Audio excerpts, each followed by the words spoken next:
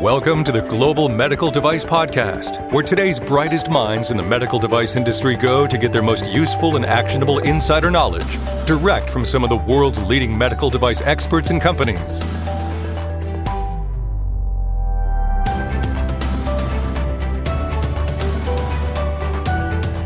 All right, I think my next guest knows this, but regardless, I'll say it anyway.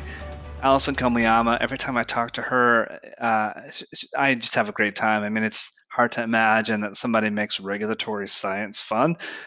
She seems to be successful at doing so. Allison is the owner at Acknowledge Regulatory Strategies. Check out their website, acknowledge-rs.com. But on this episode of the Global Medical Device Podcast, she shares some thoughts. If you didn't know her background, there was a period of time in her career where she was a reviewer at FDA. And now that she's sort of on the other side of the equation, so to speak, she recently said something in a conversation that we were having. And man, I wish I knew that back when I was an FDA reviewer. I'm like, all right, pause. Let's record our conversation and talk about those sorts of things. So she shares some of these tips and pointers. So I hope you enjoy this episode of the Global Medical Device Podcast. Hello and welcome to the Global Medical Device Podcast, streaming to you live, or actually not live, it's recorded, streaming to you via audio and video. So if you're listening to us as you normally do, that's great. If you want to watch these episodes, they're on video now. So go to YouTube, check it out at the Greenlight Guru channel. Be sure to subscribe to the channel, hit the thumbs up and the likes and the bells and all those sorts of things that you do on YouTube, so that way you keep notified of that. But either way, if you just rather listen to us as you're walking your dog and taking out your trash, that still works too. So thank you. But joining me on this episode of the Global Medical Device Podcast is Allison Komiyama. Allison is the owner of Acknowledge Regulatory Strategies. So Allison, welcome back. Thank you, John. It's so nice to be back with you, and also we get to see each other this time. So it's fun. I know it's been a bit. I mean, we were just catching up before the show about last time that we connected. And it's hard to believe it's been over a year and a half ago. That just doesn't seem right. But I know we're all probably excited to get back and doing face-to-face things. I mean, we'll get into the show here in a moment, but you have an in-person event coming up later this year too, if I recall, right? That is right. I'm hoping you'll come. It's going to be the Regulatory Alliance Forum in August. So all right, it's in person, and we're doing a smaller size so we can stay socially distanced and follow all the guidelines. But cool. All the speakers were like, "Yeah, we want to be in person. Let's all be vaccinated and be there." So I'm cool. very excited. All right, well, and we'll send a link to all the details about that event in the notes that accompany the show. But you and I were on a call the other day. So Greenlight Guru, we recently formed a regulatory advisory board. You were so gracious to be willing to be part of that, so thank you for that first and foremost. And this group of people, which, I'm in awe in this group. Like if you look at the backgrounds and the experience of these people, I'm like, man, I'm like, it sounds weird maybe, but a kid in a candy store as far as regulatory is concerned. It's like I feel like I'm at the all-star game of regulatory people. Maybe that's a better way to. And I get the autographs for all these people and hear their insights and their wisdom. It's just a great group. But you said something the other day. I'm like, oh, that's a good topic. And the thing you said is, man. And I'm paraphrasing, maybe it's a direct quote, but something along the lines of, man, I wish I knew all of these things back in the day when I was an FDA reviewer. I'm like, let's talk about that. So you used to be an FDA reviewer. For a very short period of time. But it still counts. It was not a very, people there 15, 20 years. I'm like, I can barely hold a candle to that. But yeah, it counts. Thank you. It counts. It counts. I mean, you were an infant for a very short period of time, but you still were an infant. It's true. Well said. Yeah. All right. So when you were there, I mean, you got to, if I recall too, you were like a biocompatibility expert, right? Yeah. I was a bio nerd that worked on a lot of different, as a consult on different files, which I loved. And just an order of magnitude, not that it really matters, but like, how many submissions were you part of reviewing in your period of time at FDA? I mean, hundreds? Not as lead reviewer. No, Not as I lead would reviewer, say but hundreds probably.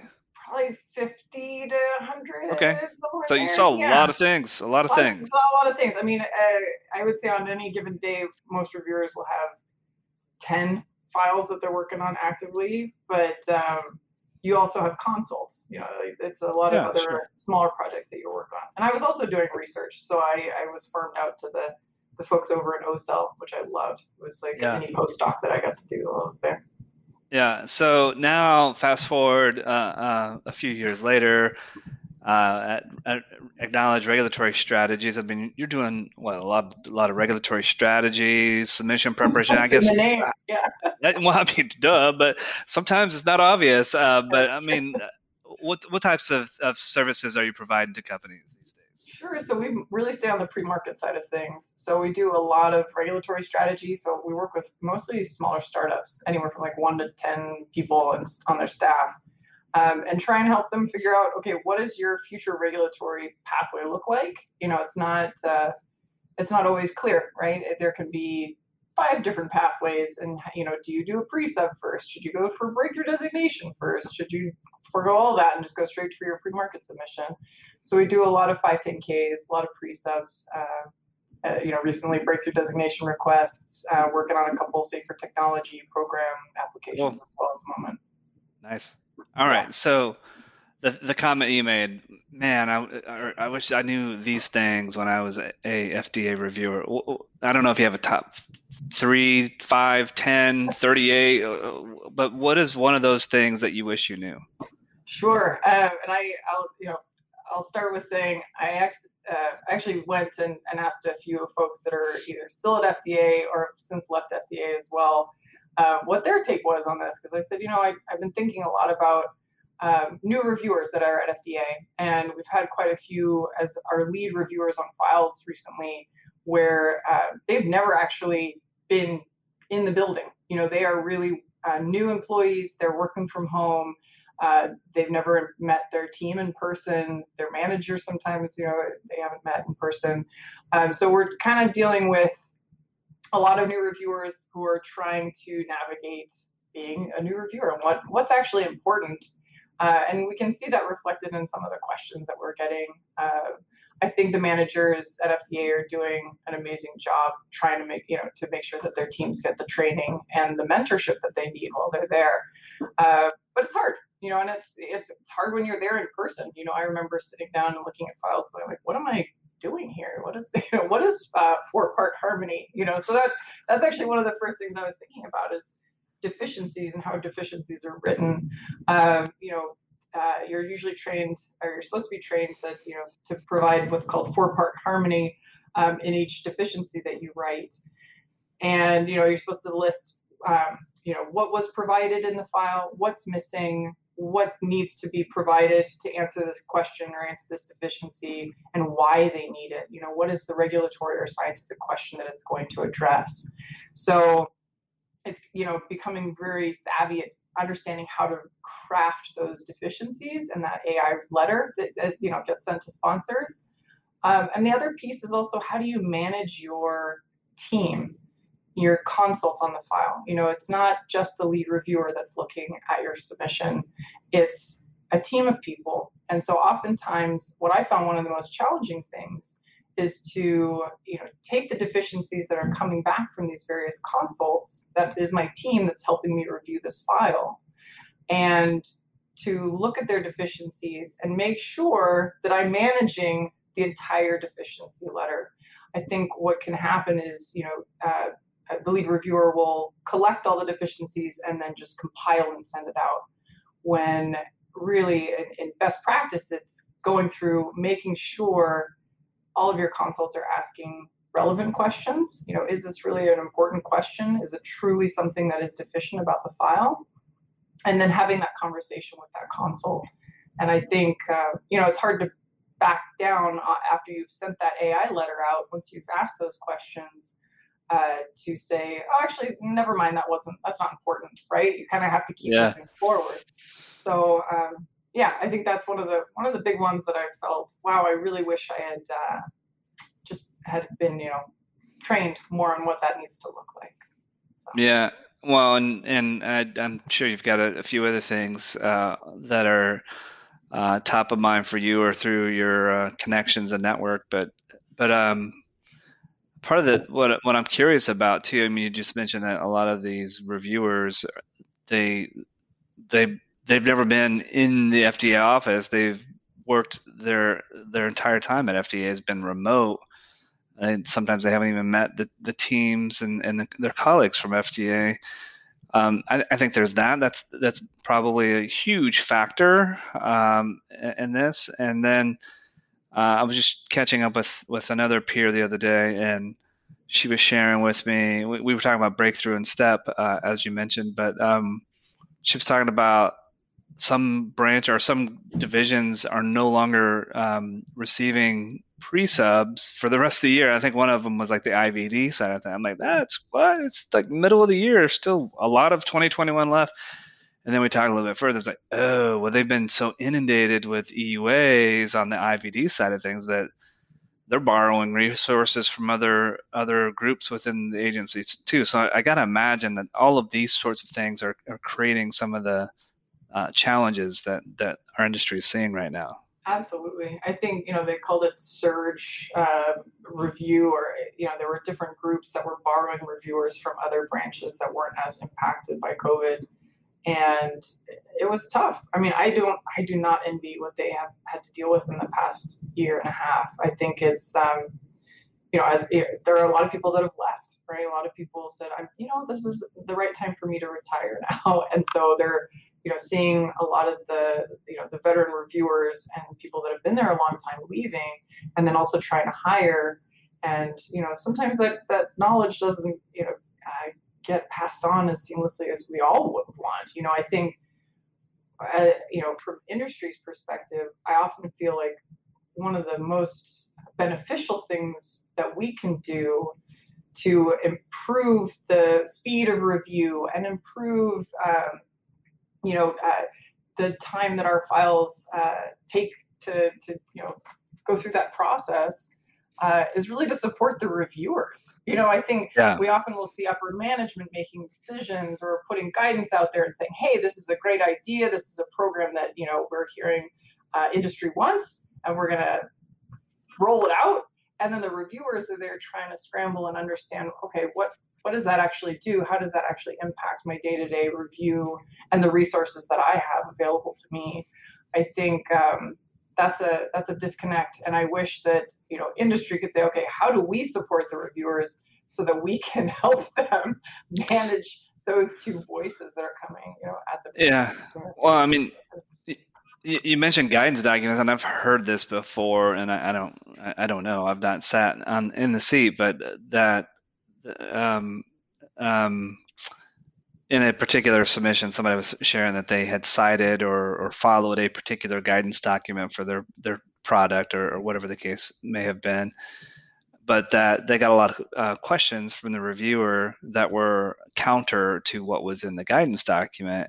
And it's like, now you got to dance this dance. It's like, me as the submitter of this information, I've got this guidance and it's from FDA, and here this reviewer is saying things that are the opposite of that guidance document, and it's like a head scratcher. Like, how do guidance documents, do reviewers get this information? Do they not get this information? How can I help if I'm submitting?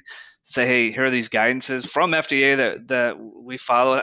I mean, is that a realistic scenario that happens often, or do you know? Yeah, and it's funny you bring it up. Last year at the Regulatory Alliance Forum, one of the former directors of one of the groups, who will remain unnamed, she said, I have to be honest, I didn't read most of the guidance documents. They're very long. They're really, there's one every day that seems to come out right now. I don't have the time to go through them. So, you have all these files sitting on your desk that you need to review. When do you have time to go read the breakthrough guidance document? When do you have time to go read Yeah, I mean, the you're already late. Exactly, right? So, yeah, I think that could be something that FDA could work on. How do you make sure that the reviewers are really up to speed on all the guidance documents that you're pumping out there all the time? I think from my perspective now, one of the ways we do it is try to incorporate the guidance documents into our files to make sure we say, hey, this is what you've said, this is our from certain press releases, we're getting this language from you. That's a good tip. Not to make them feel bad or to say, rub it in their face. It's Just to more, help them out. yeah, like here, let's talk about what your agency has said and what we're trying to follow. We're trying to follow your lead. And one of the comments that came back from one of my buddies, she said, one of the things she didn't realize when she was a new reviewer was how diligent a lot of us in industry are at keeping up on guidance and the changes in regulations, because that's my job, right? Yeah, So that's my what we do. company, that's what we do. Right. And in my company, every Thursday we have a journal club. And in journal club, it's kind of like when it goes back to my days in academia. We'd have journal club. We talk about cool new journal articles, and that's what we do. Yeah. We take a guidance document that's new. One of us will go through it and try to distill it and provide an output. Saying here's what I take away from it and what we should all keep up on tabs. And actually, David Pudwill, he has Mr. Regulatory. I know you've interviewed or you've had him on this as well. Fantastic service. I mean, he has the Mr. Regulatory Guidance Digest. I mean, and he really makes it easy to understand and walks you through. So, what new guidances are out. So, can't speak highly enough about what he's providing. And I hope and I believe that FDA reviewers are also consuming, some of this content, and I know that they listen to your podcast. So. Well, I mean, I don't, maybe this is the craziest thing I've said, probably not, but maybe it's the craziest thing I've said today. Have you ever thought about when you do your review, your journal club, your guidance review club, have you ever thought about just like setting up a camera and recording it and then publishing it? Because I mean, that might be good stuff, right? I mean, especially for regulatory nerds.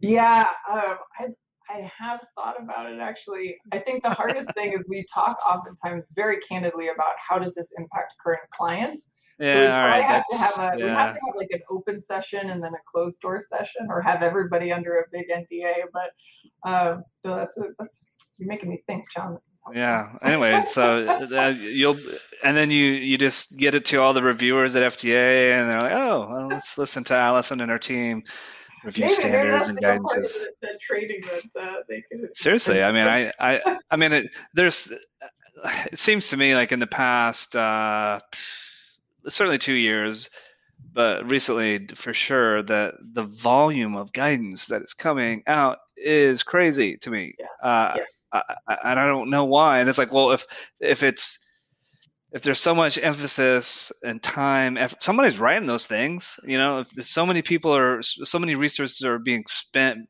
preparing these things, somebody thinks they're important for some reason. It seems like that would be worth, at least knowing more about or doing a better job. I mean, I don't know. I mean, that's probably a whole different topic for a whole different day. But that's a great point. I mean, it's supposed to be FDA's current thinking, right? When a guidance document comes out, but which is confusing when it's not. Right. Yeah, because there are different groups at FDA, and they say, well, we see that guidance and we read the guidance, or maybe they didn't read the guidance, but but that's not how our current thinking in our branch, which I know is not supposed to be how it works, but it's true. I mean, and there are different risks to different devices, right? I mean, sure. There's some very low risk class 2 devices, in my opinion, and then there's some very high risk class 2 devices. And to try and say that they're equivalent in risk and how you need to review it, and what are the biocompatibility impacts of those things, it's just not possible. So I know that it's not a one size fits all for all the different branches at FDA. I had a really great conversation. There's a person who just left FDA, I think a week or 2 ago, and we just had a conversation. And one of his comments, I asked him the same question. I'm like, what recommendation would you give to new reviewers? And he said, one of the biggest things that he really focused on was, there's what the regulations say, right? There is the legal definition, and here's what the 21 CFR says. but really, how do you interpret the regulations? What is the spirit of the regulation? What does it mean, and how does it apply? Right? I think there are a lot of new reviewers, or just reviewers in general, that will just go to the letter of the law. Right? Another consultant I talked to, he said, when I was reviewing things my first year, I just would try and make, for substantial equivalence, you're just trying to make sure everything's identical to what to the predicate, because that's what I was told. It has to be equivalent to the predicate. But there's, the whole point of the 510K program, or one of the points of the 510K program, is that there are going to be differences. There's gray technology. There's different, there's got to be some design improvements over time, and it can be, slow improvements over time. But the question is that an appropriate predicate? And is, the clinical use of this new method, does it raise different questions of safety and effectiveness? Those are the questions. And, trying to interpret the flow chart, right, of the 510K flow chart, and trying to understand, again, what does the regulation mean? How does it apply to the device? And, how do you ask relevant questions? How do you, really understand the fundamentals of the device? And what does that mean with regard to risk? And is it clearable, right? I mean, I think for most devices, and I think when they do the MDUFA, or they're talking about their goals at FDA, what are the shared goals? How do we, how are they asking the right questions? And I think a big part of that is, understanding the regulations, and really understanding the spirit of the regulation, maybe. Yeah, for sure. For sure. I want to take a quick break. I want to remind folks I'm talking with Allison Komiyama. Allison is with Acknowledge Regulatory Strategies. You heard her share a little bit about what her and her team do and how they help companies. You can learn more about their products and services by visiting their website, acknowledge-rs.com. And I'm sure they'd be thrilled to have a conversation with you and leverage some of their expertise. And speaking of companies that are here to help, this is what we do at Greenlight Guru. We're here to help as well. So we have the only medical device quality management success platform on the market today, designed by actual medical device professionals for medical device companies. Novel concept, I know, but we've got workflows to help you manage your design and development, document and records management, as well as post-market quality events, post-market surveillance, things of that nature. And that's a big deal. You need to be able to manage that total product lifecycle of your medical devices. So check it out, learn more, go to www.greenlight.guru, and we'd be thrilled to have a conversation with you and see if we might be able to help meet your needs and your requirements. So Allison, you said something, a moment ago about sort of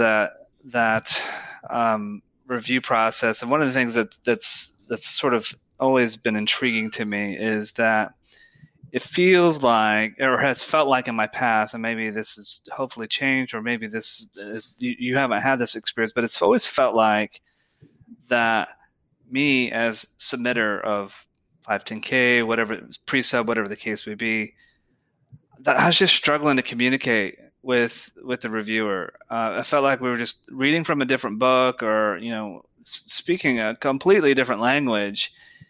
And I remember one thing in particular, it drove me crazy. But I'll open that wound up a moment and share. But I was working on a 510K.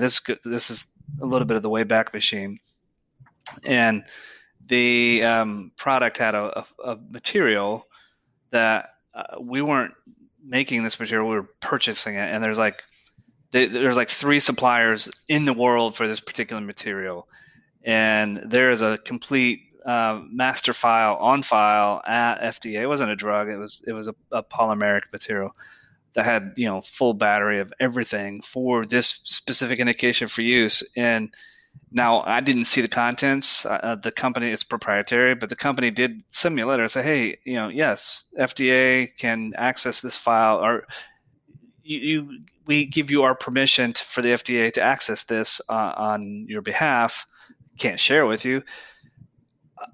but then I was asked to do the full battery test anyway, and I was like, that just didn't make any sense to me at all. And I wonder if it was one of those moments where there was like this literal interpretation of something that was written and not necessarily thinking about, okay, well, we already have this body of knowledge from the supplier on this material for everything that would be needed for that body contact and duration. I don't know. That was didn't really do a good job of asking a question there, but hopefully you're tracking with me. And I Yeah, I'm gotta with grab you, my man. power, so I'm listening. I'm just grabbing my plug here. I'm gonna die in the Okay. middle of this thing. So I'll be sitting talking to myself if you lose yeah, your well, juice. should have planned ahead. I just didn't do a very good job of that. But does anything I just said make any sense at all as far as like, 100%. Yeah. Gosh, yeah, I feel like you just kind of reiterated something that happened a couple of weeks ago with something I was yeah. working on. Like, wow. So history repeats itself. I think Well, and I think the biocompatibility is one of those topics in particular. It's just like people need to have. I mean, I believe the regulation is clear and says, I'm paraphrasing extremely here, but oh, if there's evidence that you can provide to support that it's already been addressed, then you don't need to redo it. But it doesn't seem to be the case. But anyway, I cut you off. Go ahead. No, I think yeah, biocomp's a really good example because I think there's a clear standard, right? ISO 10993 and or -1, and that's the overarching standard for all the subparts of that standard. And FDA has a guidance on how to use 10993, and they came out with an additional website recently that says here's how to look at your device and how to decide what sort of testing you need.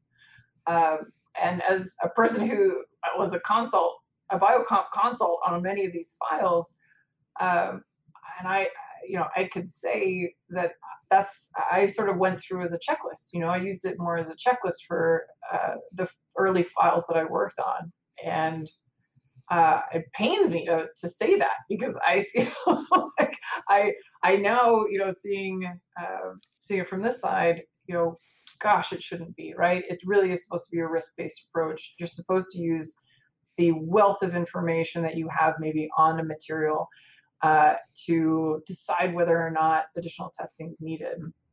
I feel like FDA comes out with, they want to reduce the amount of animals that they're using in testing. There's a global effort to try and reduce animal Right. testing.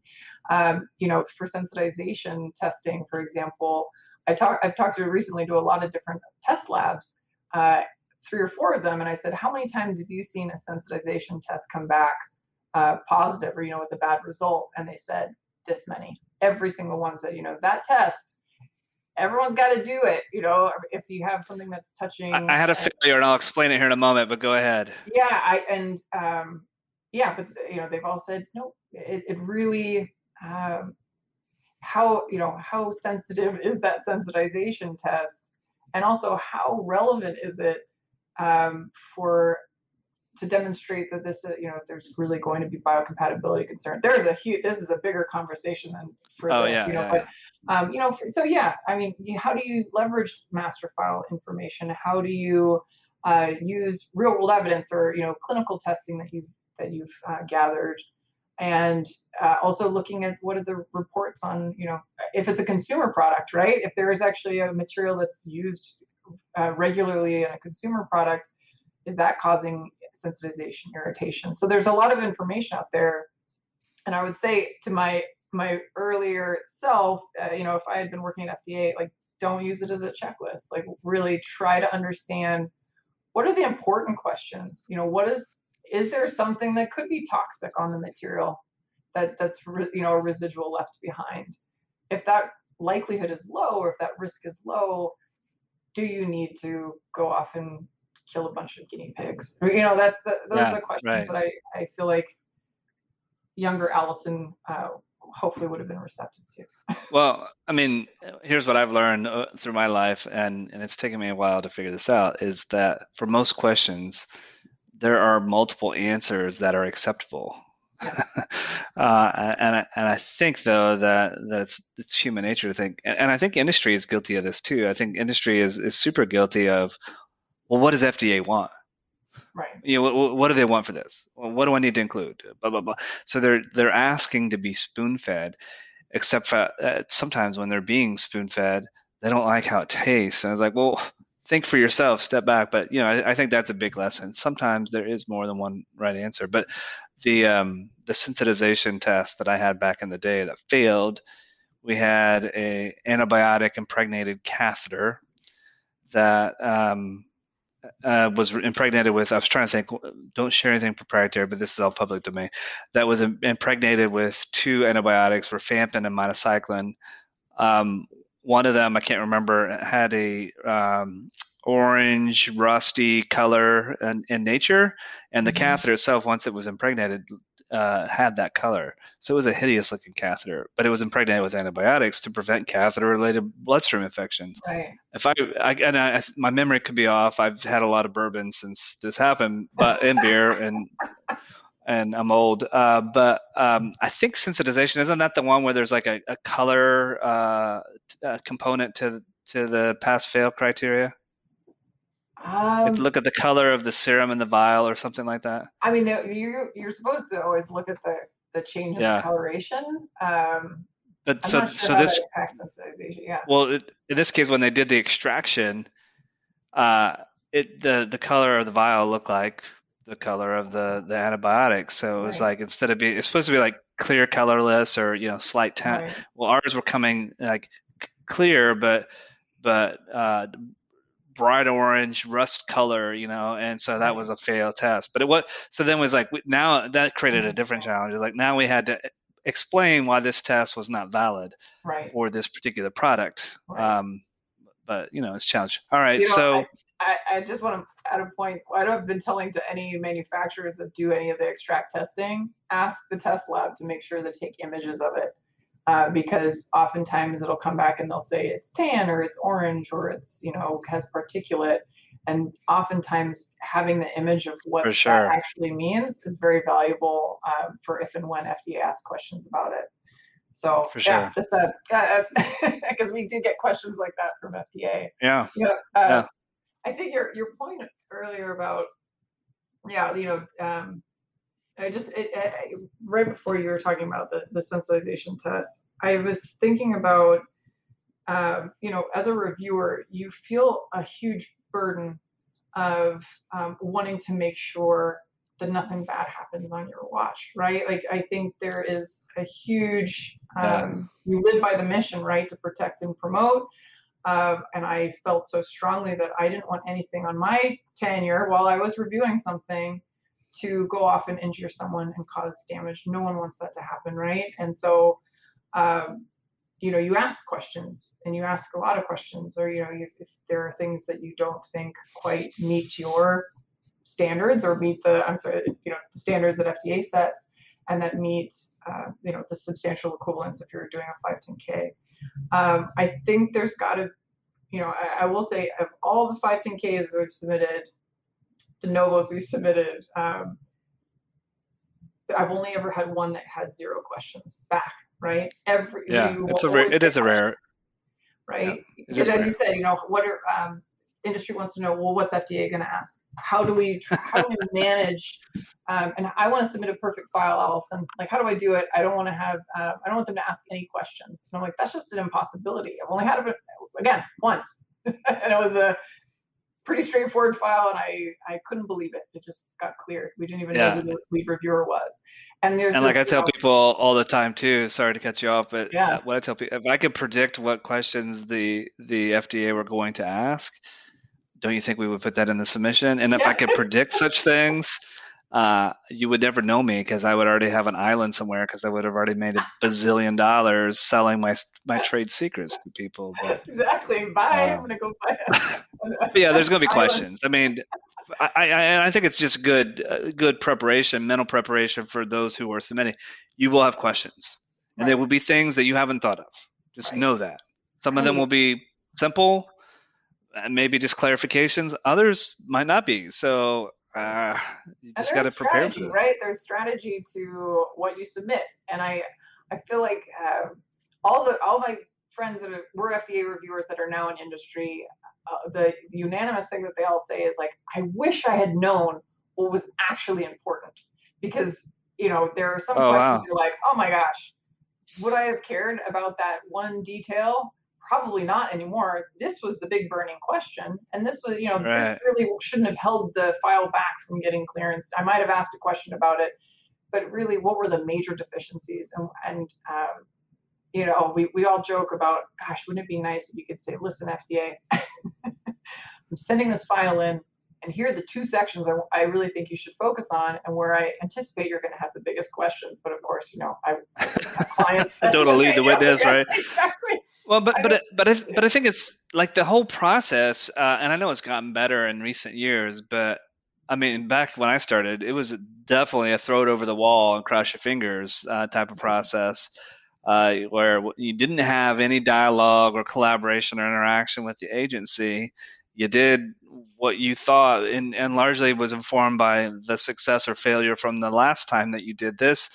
Um, and then you sent it in and you waited and you didn't have any confirmation. I think the mail center probably sent a note that said, yep, got it, but didn't really have any confirmation or definitely no interaction until day 60, sometimes day 90. You get a list of questions and you're like, oh my gosh. But then you did it all. There was no communication. It was just static things back and forth, and it's still kind of like that. It seems to me that, whoa, can we just take a page out of the pre-sub book when it comes time for the 510K? At least get everybody in the room after they, all the reviewers and the consults have had a chance to review their thing. Bring any and all questions and let's talk through them and let's figure out together as submitter and reviewer.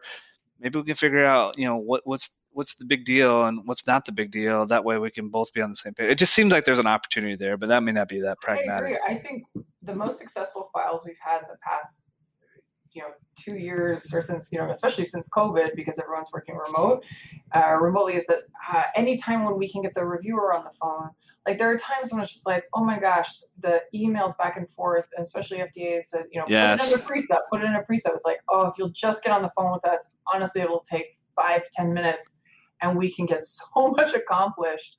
And I think a lot of reviewers are very hesitant to do that. They think they're going to be put on the spot. They think that the CEO is going to get on and yell at FDA, and that's really not the case. It's like, help us understand what you need, because I think one of the misconceptions at FDA, and I felt it, is gosh, industry is they're going to try and pull one over on us, or they're all shady.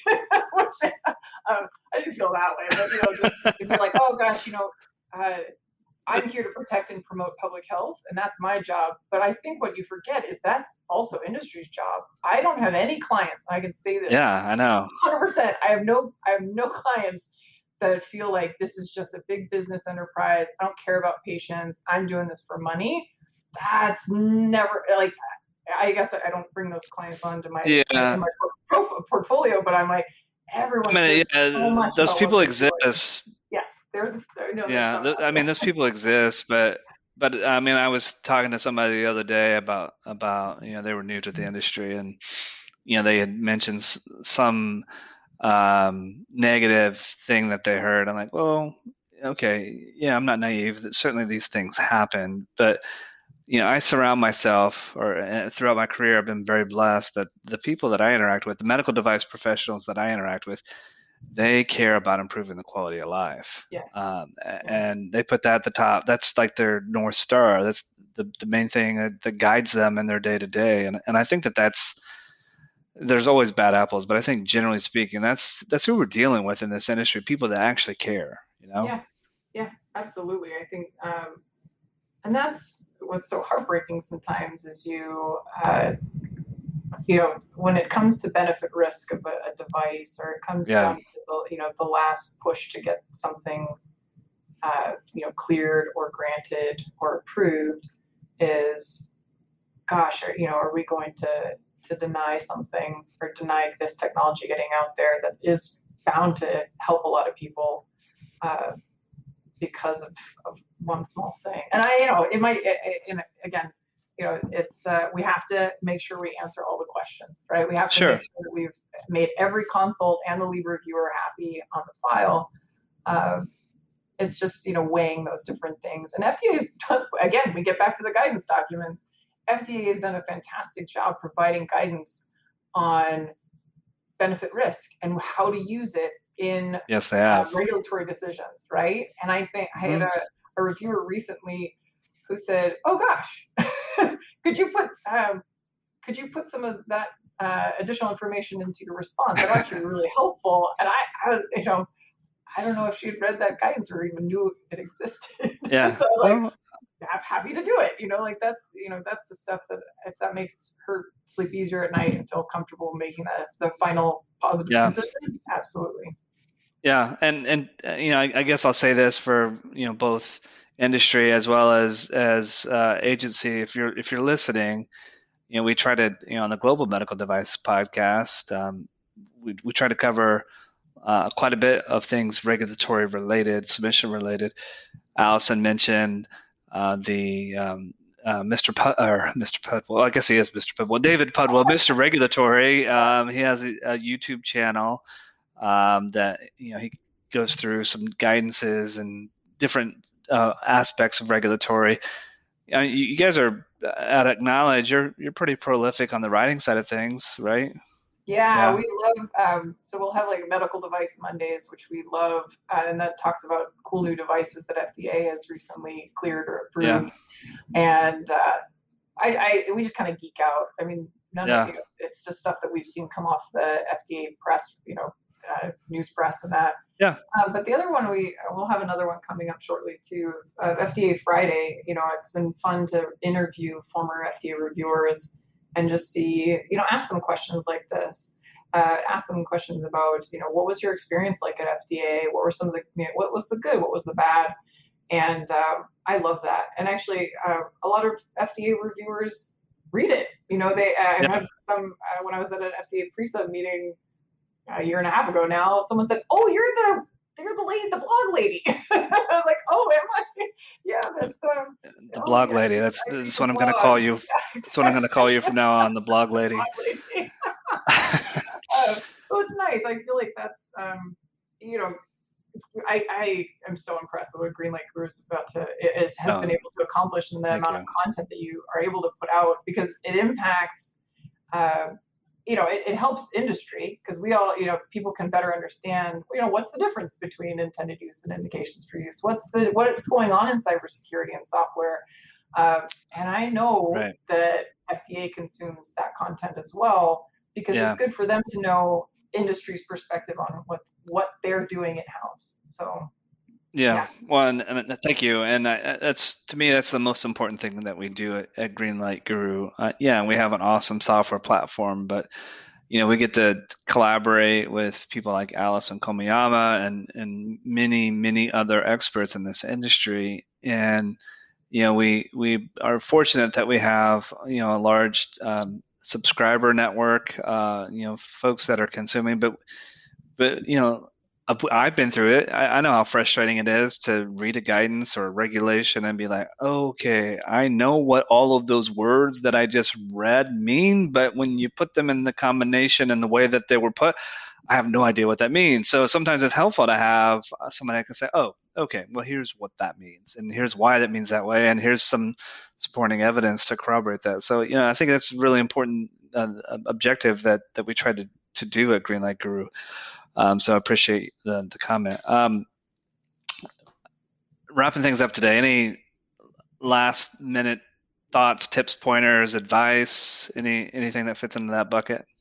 no, I think just on to the last point, I think the most successful reviewers, in my perspective, like the ones that I see nailing it and getting their files off the table and getting things done quicker, the ones that are willing to pick up the phone, are the Yeah, ones that are for willing to sure. be collaborative. I had a conversation recently with someone from the breakthrough designation or the breakthrough program, and their comment to me was, the most effective use of the program is when it is collaborative. When the review Yeah, team and the industry team can see eye to eye, see the value of the program, and work collaboratively to move Sure. things forward. Otherwise, you have designation, but it doesn't benefit you.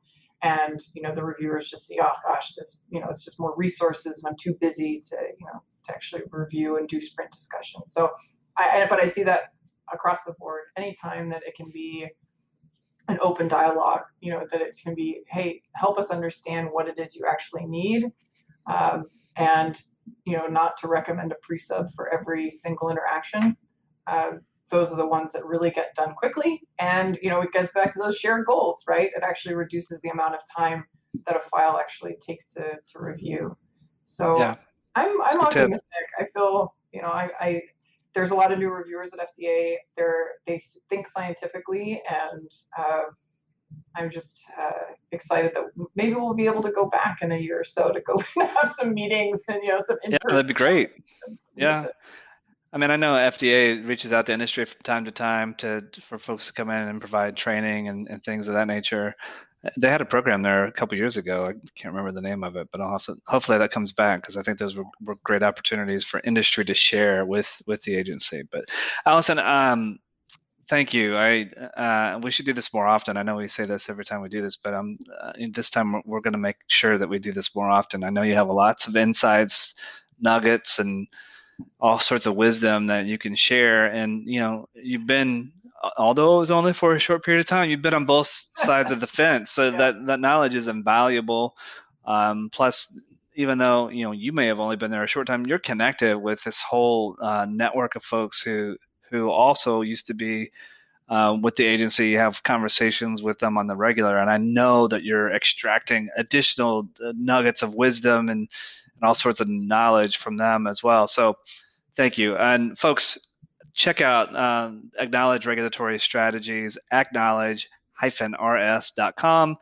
Attend their upcoming event, or at least I think you can do it virtually, even if you can't do it in person, right? If I remember the Reg AF event.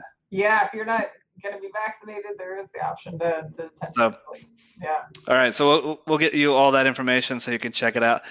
As always, thank you for being listeners and watchers of the Global Medical Device Podcast. Again, hit that subscribe, click the bell, thumbs up, whatever is applicable and appropriate in this case. Do all of that so that way you get up-to-date information about when new episodes are live.